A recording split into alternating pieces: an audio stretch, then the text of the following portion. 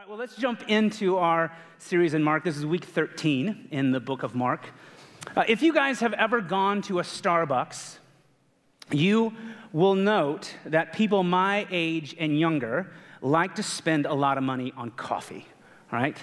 Love to spend a lot of money on coffee, and it is known now, according to some research, that people my age, between the ages of people born between 1980 and in the 2000, that we spend more on coffee every year than we do in investing in retirement for the future. Isn't that crazy? I was in line. I didn't tell this first service, but this is just one of my favorite coffee stories. I was in line to get coffee, right? Because you can just like typecast me as a guy that likes to get coffee. And there was a guy that was kind of a little bit wiser in his years, and I could tell did not like some variance in his coffee. And so he walked up to the counter and he said, "I just want a black coffee."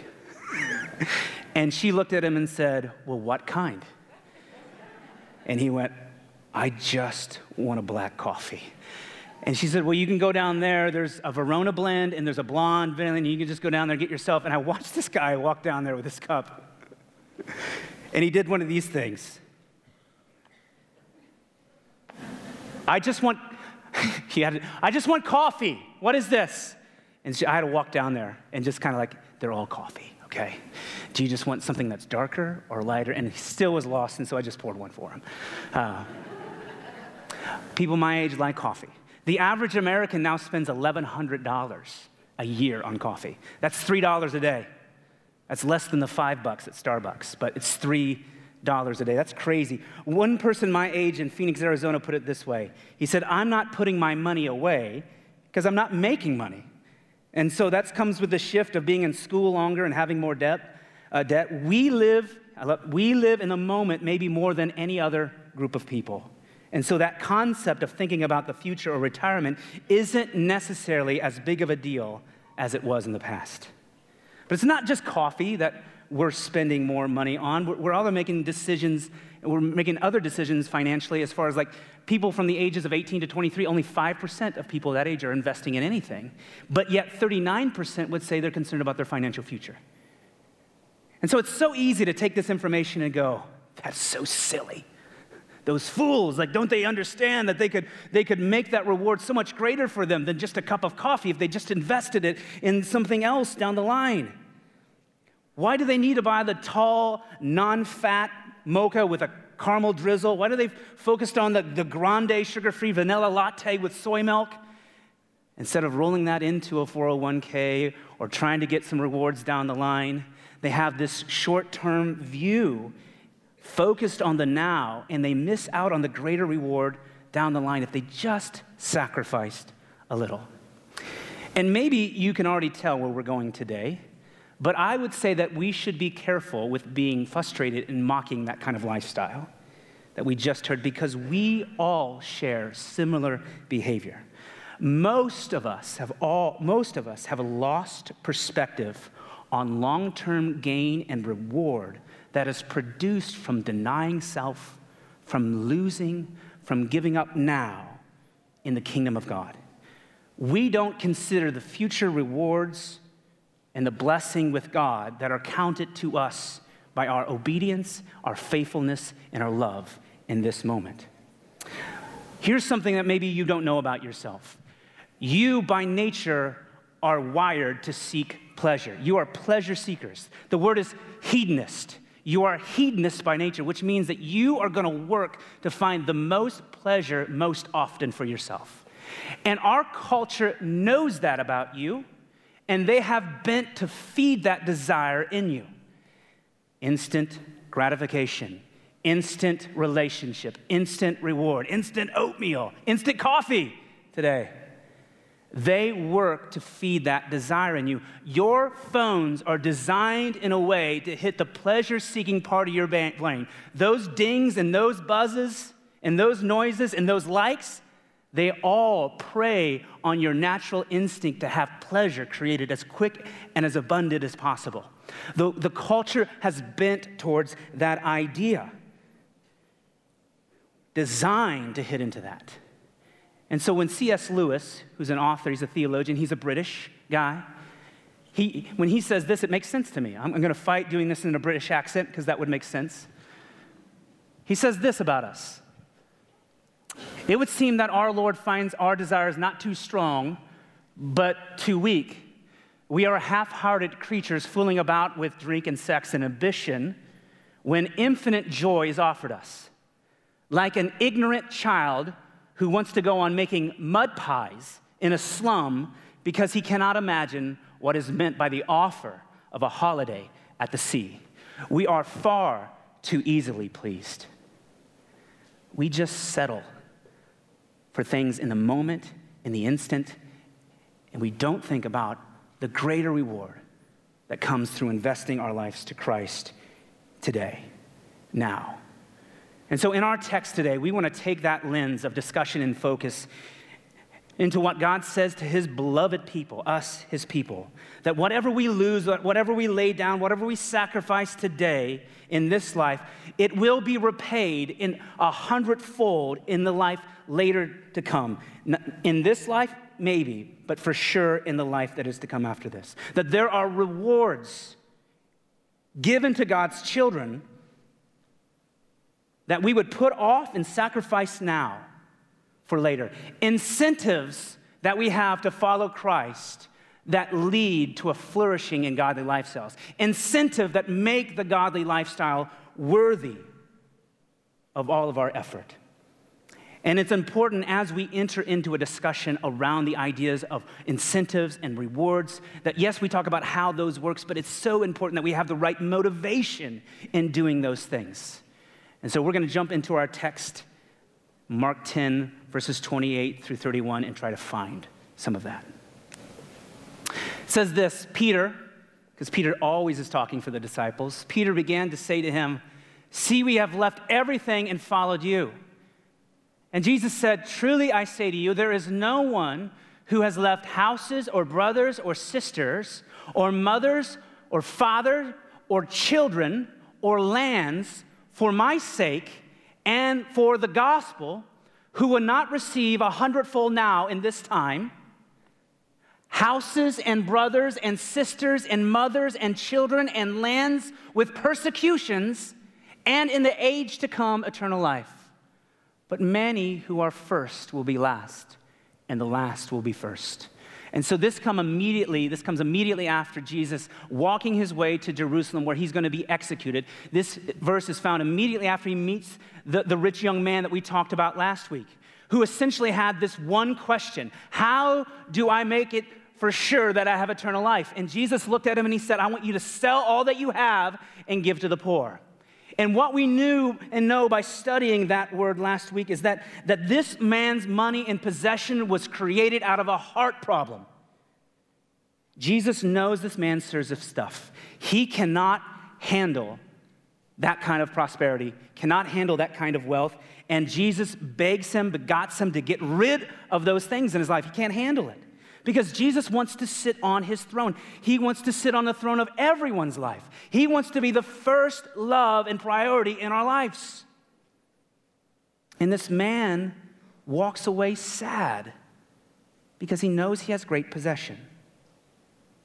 And he turns to the disciples, Jesus, and he says how hard it will be for the rich to enter in the kingdom of God. And this flies in the face of all the disciples had known, because in their society, like status and title, wealth and possession, they were clear blessings from God. If you think of Old Testament prophets or Old Testament heroes like Abraham and David and Solomon, they were blessed by God and they had great wealth, status, and blessing. And so this flies in their face, but this is what Jesus does in his kingdom. He turns everything upside down. It is not about status, it's not about wealth, it's not about possession to find blessing from God, but rather it's faith in Christ. Faith in Christ is what brings blessing into our life, what brings hope into our life. Putting Christ as our first priority, as the admiration and desire of our heart, mind, and soul. And so after hearing these tough words from Jesus, the disciples, Peter, who always acts as a spokesman, wanted to make sure that Jesus had noticed the sacrifice that he and the others had made in order to follow Christ. that it would not have gone unnoticed by Jesus. His statement reveals that all of them, in fact, had left everything, home and family and work. They had left it all to follow Jesus. They had done exactly what Jesus had told this rich young man to do.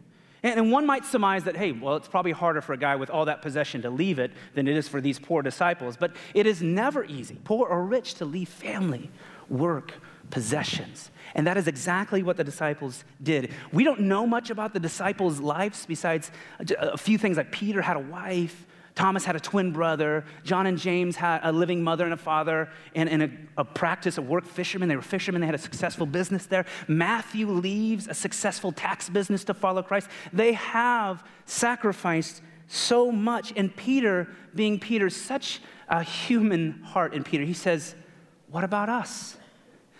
Do you notice, Jesus, what we've done here? Do you notice what we've sacrificed? Do you see my faith doesn't mean anything to you, God? And Jesus essentially says, yes, I do. Yes, I do. And yes, it does matter. And someday you're going to see that. But that day isn't today. The day isn't today. Because whatever you leave, houses, fathers, sisters, mother, lands, you will be given back to you with interest to a greater degree than what you gave, whether it's here on earth or later in eternal life. And so maybe you're like me when somebody talks about, well, God's going to give us some good stuff later. You can think, well, what is that? What are we offered here? Is this like plasma screen TVs? Because that stuff's not even in stock anymore. What is that stuff? Well, I would say to you, like, look, that's a great desire to have. If I give away $1 million, do I get 100 million back? If I give somebody a 1,000 square foot house, do I get a 100,000 square foot house in heaven someday? Is that what that's saying? But today we want to focus on the basic motivations and right understanding in the area of rewards. And I would say to you that that probably is a later sermon series down the line. In fact, I would even challenge you with going home and studying for yourself the rewards that you will receive someday. You can look up things like the 5 crowns that our God talks about as rewards for us in eternity. But today we want to make sure that we have the proper understanding of rewards, how they work, and the motivation that we should have in doing them. Aren't these words hard that Jesus says? Leave your brothers and sisters, fathers, mothers, children, lands. Is this what he's asking me to do? Maybe you hear that and you go, okay, wait, this is my first time here. Like, is that what Jesus is asking me to do? That's hard stuff. Jesus is saying that possessions and family are to take a back seat to the gospel and to Christ. Those who leave their families because God asked them to surrender that and move out are not in sin. Does God ask us to lose our families, to leave our families readily today? Not as often. He doesn't often ask us to leave our families and our stuff for evangelical purposes, but he does.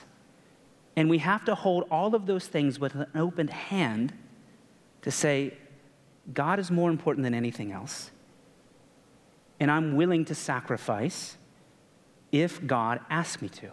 And that's the point for us in this modern day language. For the disciples, what Jesus is saying is that, yes, he indeed understands that they literally left everything to follow him. But the point for us modern believers is that we must be willing to leave everything to follow Christ and gain life. That he would be what we treasure most in this life. That nothing would ever come before him. And that's, if there's one thing that I think that trips up believers most, it's this principle in reality of treasuring. Because we often boil down Christianity and relationship with God to a number of habits and beliefs that we hold and do, that I'm a Christian and I do this, I'm a Christian and I believe this. And those things can speak towards belonging and identity, but they don't speak the way that Jesus speaks about relationships. They don't speak to relationship with God the way that Paul talks about it. They don't speak about a transformative relationship with God. Your lack of spiritual depth and growth and fulfillment and transformation is not rooted in an obedience problem. It's created from a treasure problem. It's not rooted in an obedience problem. It's created from a treasure problem. Jesus says in the Gospel of Matthew, "For wherever your treasure is, there your heart will be also."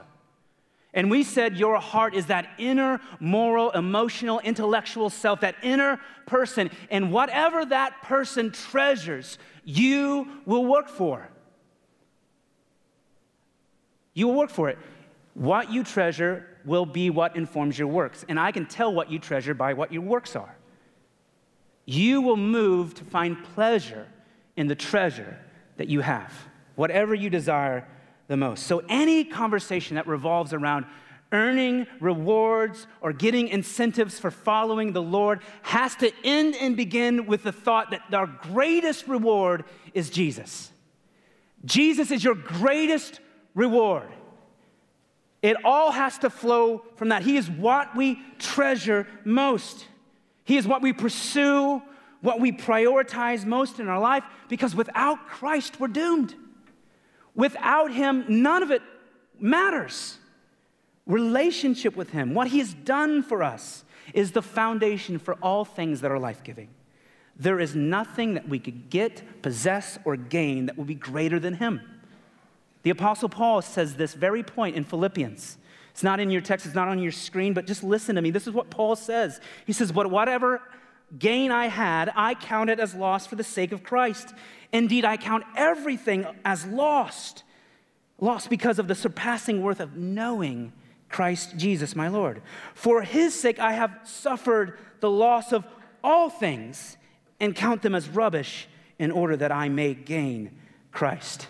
And so we treasure Christ, our Savior, as our greatest reward. And Christ sees us in our recognition of him, in our confession, in our repentance. He sees us and he says, "I got this. You can't, I will. I'm going to take all the wrath that God has against you and your sin and your disobedience, and I'm going to deal with it. I'm going to take it. And then I'm going to give you a righteousness that's not your own. It's going to be perfect and holy.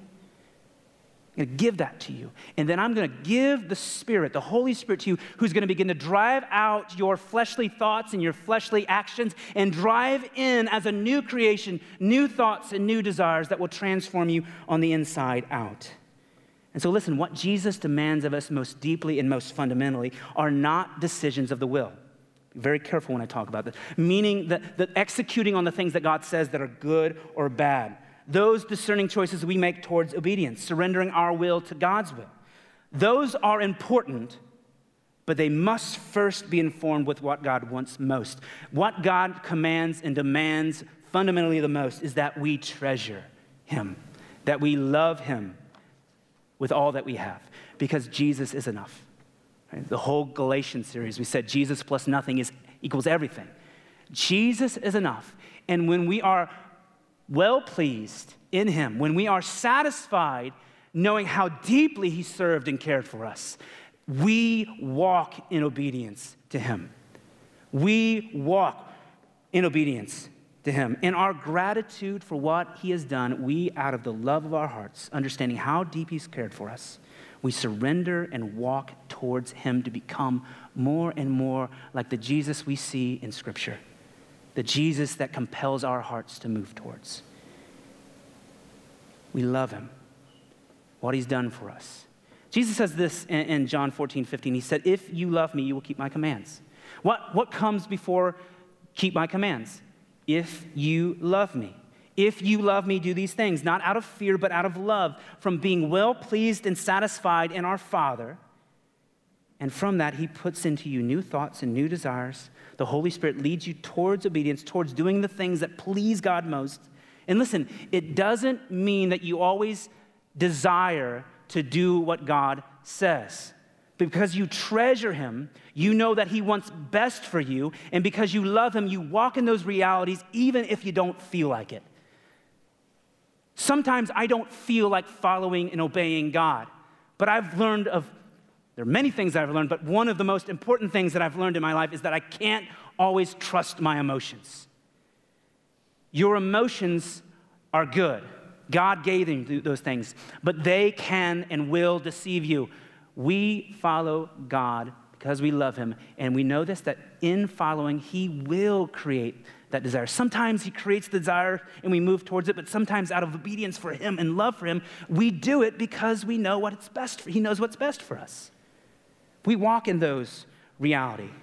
And so listen, in our obedience, then, God reveals himself as a rewarder. He reveals himself as a rewarder. By nature, friends, God is a rewarder. He is a rewarder by nature. In Hebrews 11, verse 6, it says this, "And without faith it is impossible to please him. For whoever would draw near to God must believe that he exists," number one, "and that he rewards those who seek him." Without faith, it's impossible to please God, but when we see him as our greatest reward, and we believe and understand that he wants to take care of us, we see him as somebody that wants to reward us as we seek him, as we surrender and obey him with love. We see him as a good father. He's a good father. In Matthew, Jesus writes these words in Matthew 7. He says, "If you then who are evil know how to give good gifts to our children, how much more will your Father who is in heaven give good things to those who ask him?" He's talking about us, those who are evil, those who are broken outside of a relationship with God. We, without Christ, are enemies of God. And he says, "See even how much you love to give good things to your children. I love to give those things more." And I think that's a beautiful picture of an analogy of how God works in the area of rewards. Like, I have 2 little girls at home. I think God reveals himself in his creation. He operates to some degree how we operate despite our brokenness, and rewards can be rightly understood in our family relationships. So for those who I call my own, my daughters, Camille and Ellie, my 2 daughters, I don't have a son yet, maybe someday. That's not an announcement. We're not having any babies right now. Maybe, hopefully, someday. But those who I call my own are my children, and they call me Father. I'm their Father. And in creation, God creates us all, and he has a universal love for his creation. But only those in faith in Christ Jesus are his children. He is everybody's creator. He's not everybody's father. For those of us who profess faith in Christ, he is our Father.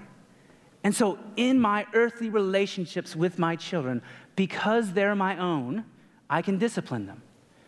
I don't discipline regularly other people's children, okay?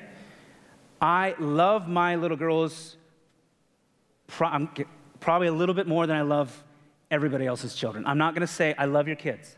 I want that to come off wrong. But I love them. And I want to see them walk well. I want to see them be productive people. I want them to be good citizens. I want to foster their little hearts that they would love and revere Christ. I want them to know him. And so out of love for them, I say, hey, this is what pleases Dad. Out of love for them, I say, this is what's best for you. Out of love for them, I discipline them and say, that is not what I have for you.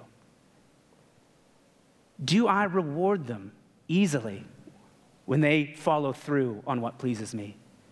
Parents, you answer me, yes, absolutely. If you watch your kids do something, you are delighted. But if they don't follow instructions, I'm not going to reward that kind of behavior because I want more from them. I want better for them. But here's the best question. Do I ever stop loving them? No, absolutely not. Absolutely not. In discipline, disobedience, or obedience, my love remains constant for my children. I think this is a great picture of our Father. In 1 Corinthians, Paul writes this, and I think this is important to see. For no one can lay a foundation other than that which is laid, which is Christ Jesus, right?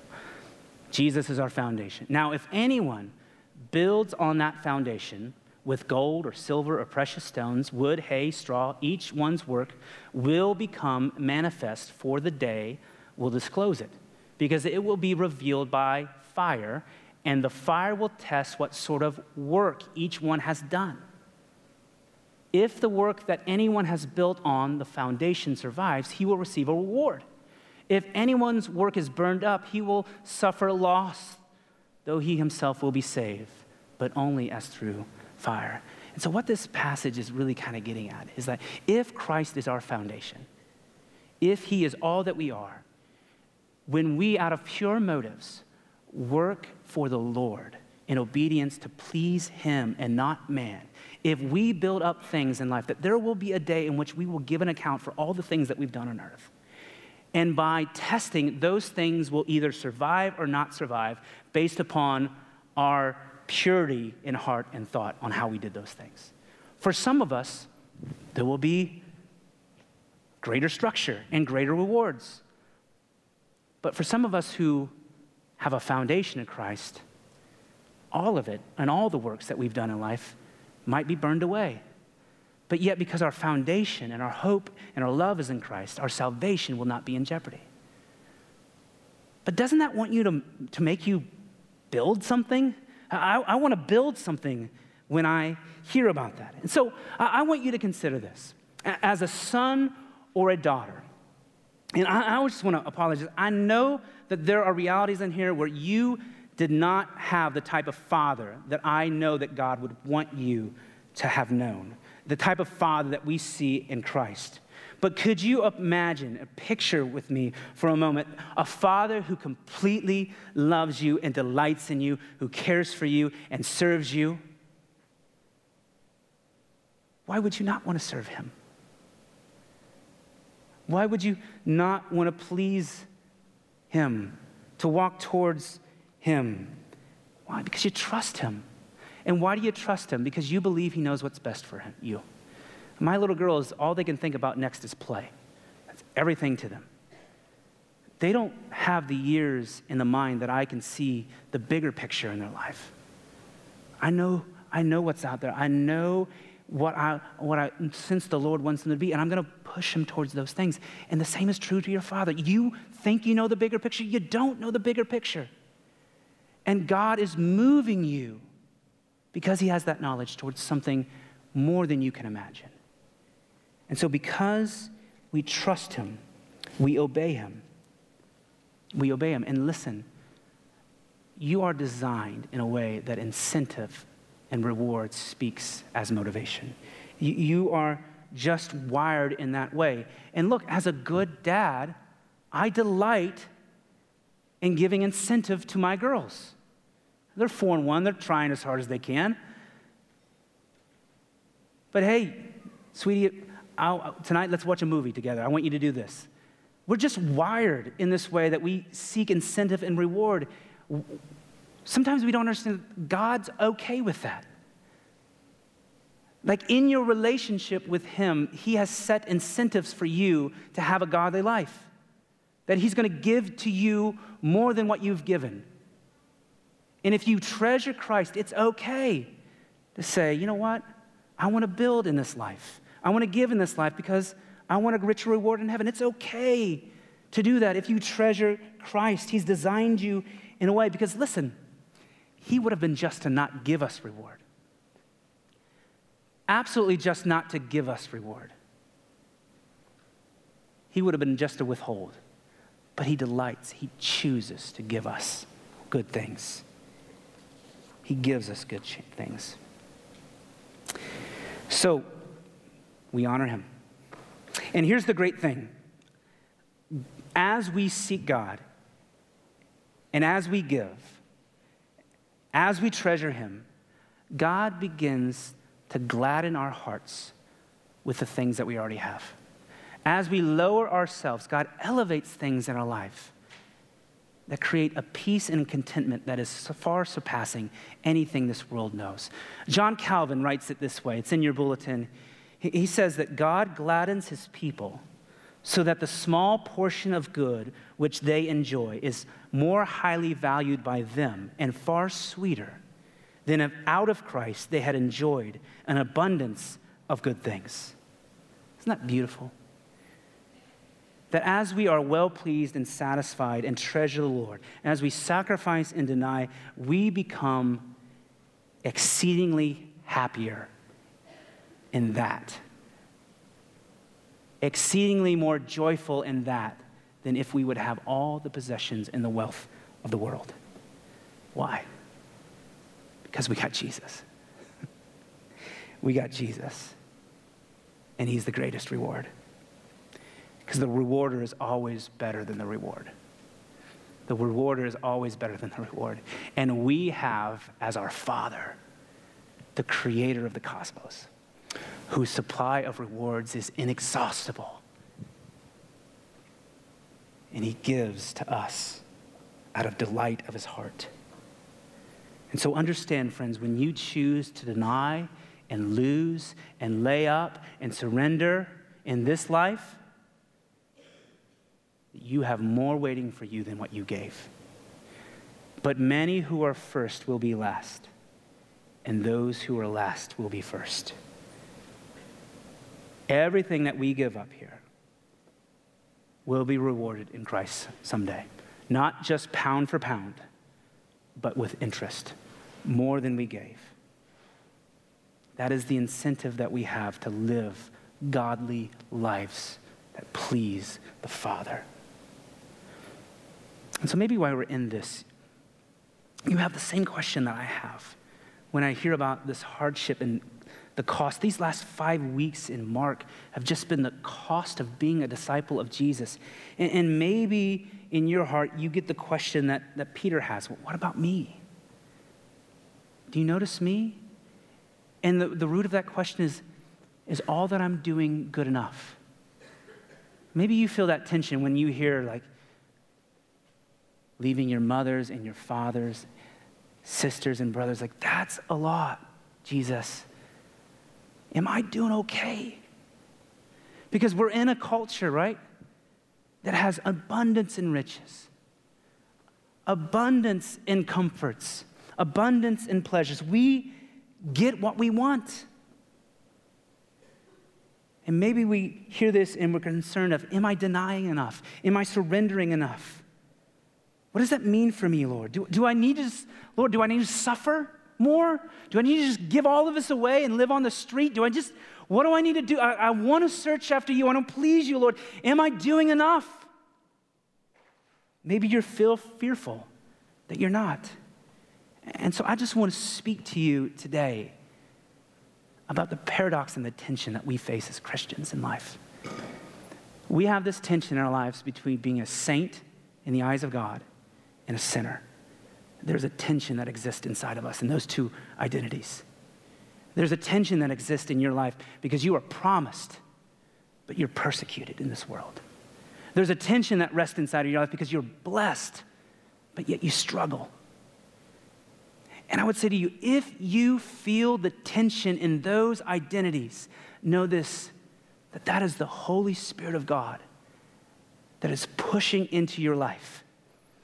And he is not asking you, do not reject that as condemnation. Don't lean away from that. The Lord delights in you sitting in that tension and seeking him, finding out what he has asked you to do. There is a paradox to this thing that is evidence of the high surgeon of heaven, God himself working in your life. Don't be afraid of that. Yes, riches corrupt, and we have more than we need. But Jesus is not asking you to go without just to go without. He's not asking you to sacrifice just to sacrifice. Those things in themselves are not what he's asking us to do. He asks us to lay those things down for love, to do good for his name. In Corinthians, it says, and if I have prophetic powers and understand all mysteries and all knowledge, and if I have faith so much as I can move mountains, but I have not love, I am nothing. And so sometimes we can hear these things and think radically that Jesus wants me to move this. Maybe he does. But if you have not love in your cause, then you are nothing. Being rooted, treasuring God is our first step. Doing good, not going without, is the motivator here. Love people, not money. Love God, not money. Love God, not things. Learn the profound contentment that Paul writes about over and over in his epistles, that as Jesus as a reward, it creates an abundance in our life where you can give away because you have a greater possession in your life. You have a Savior who's done it all for you. And in all things that you do, friends, do it as if you were doing it for the Lord. Work in all things for the Lord. Make that the meditation of your heart, the prayer of your mind and your soul, that you would work in all things for the glory of God. That would be your perspective. It will lead you to right spots. In Colossians 3, it says, whatever you do, work heartily as for the Lord, not for man. Don't work for man, work for the Lord. If you want to rack up rewards in heaven, if you want to have eternal blessing in the way that you've sacrificed today, work for the Lord, not for man. So that even means, like, I'm doing these dishes today, and I'm doing it for the Lord, not for my wife. I'm making this sales call today, and I'm going to do it for the Lord, for the joy of the reward that I have in the Lord. I'm going to work today by folding these towels for the joy of the Lord. I'm going to love my kids, and I'm going to work for the joy of the Lord. I'm going to forgive today for the joy of the Lord. Let that be the desire of your hearts. And God proves to be faithful as a giver, a rewarder. That what we give here, we will get far more later. And so as we take a moment here to end our time with worship, I ask you to reflect on that. To sit in the tension of the paradox of a Christian life and seek the Spirit and ask him, what about me, God? Where do you want me to move? What do I need to do here? I want to please you, Father. I want to treasure you first, and I want to walk in obedience. Don't be afraid of that tension. Sit in him. And let's just praise him today as our greatest reward on this earth.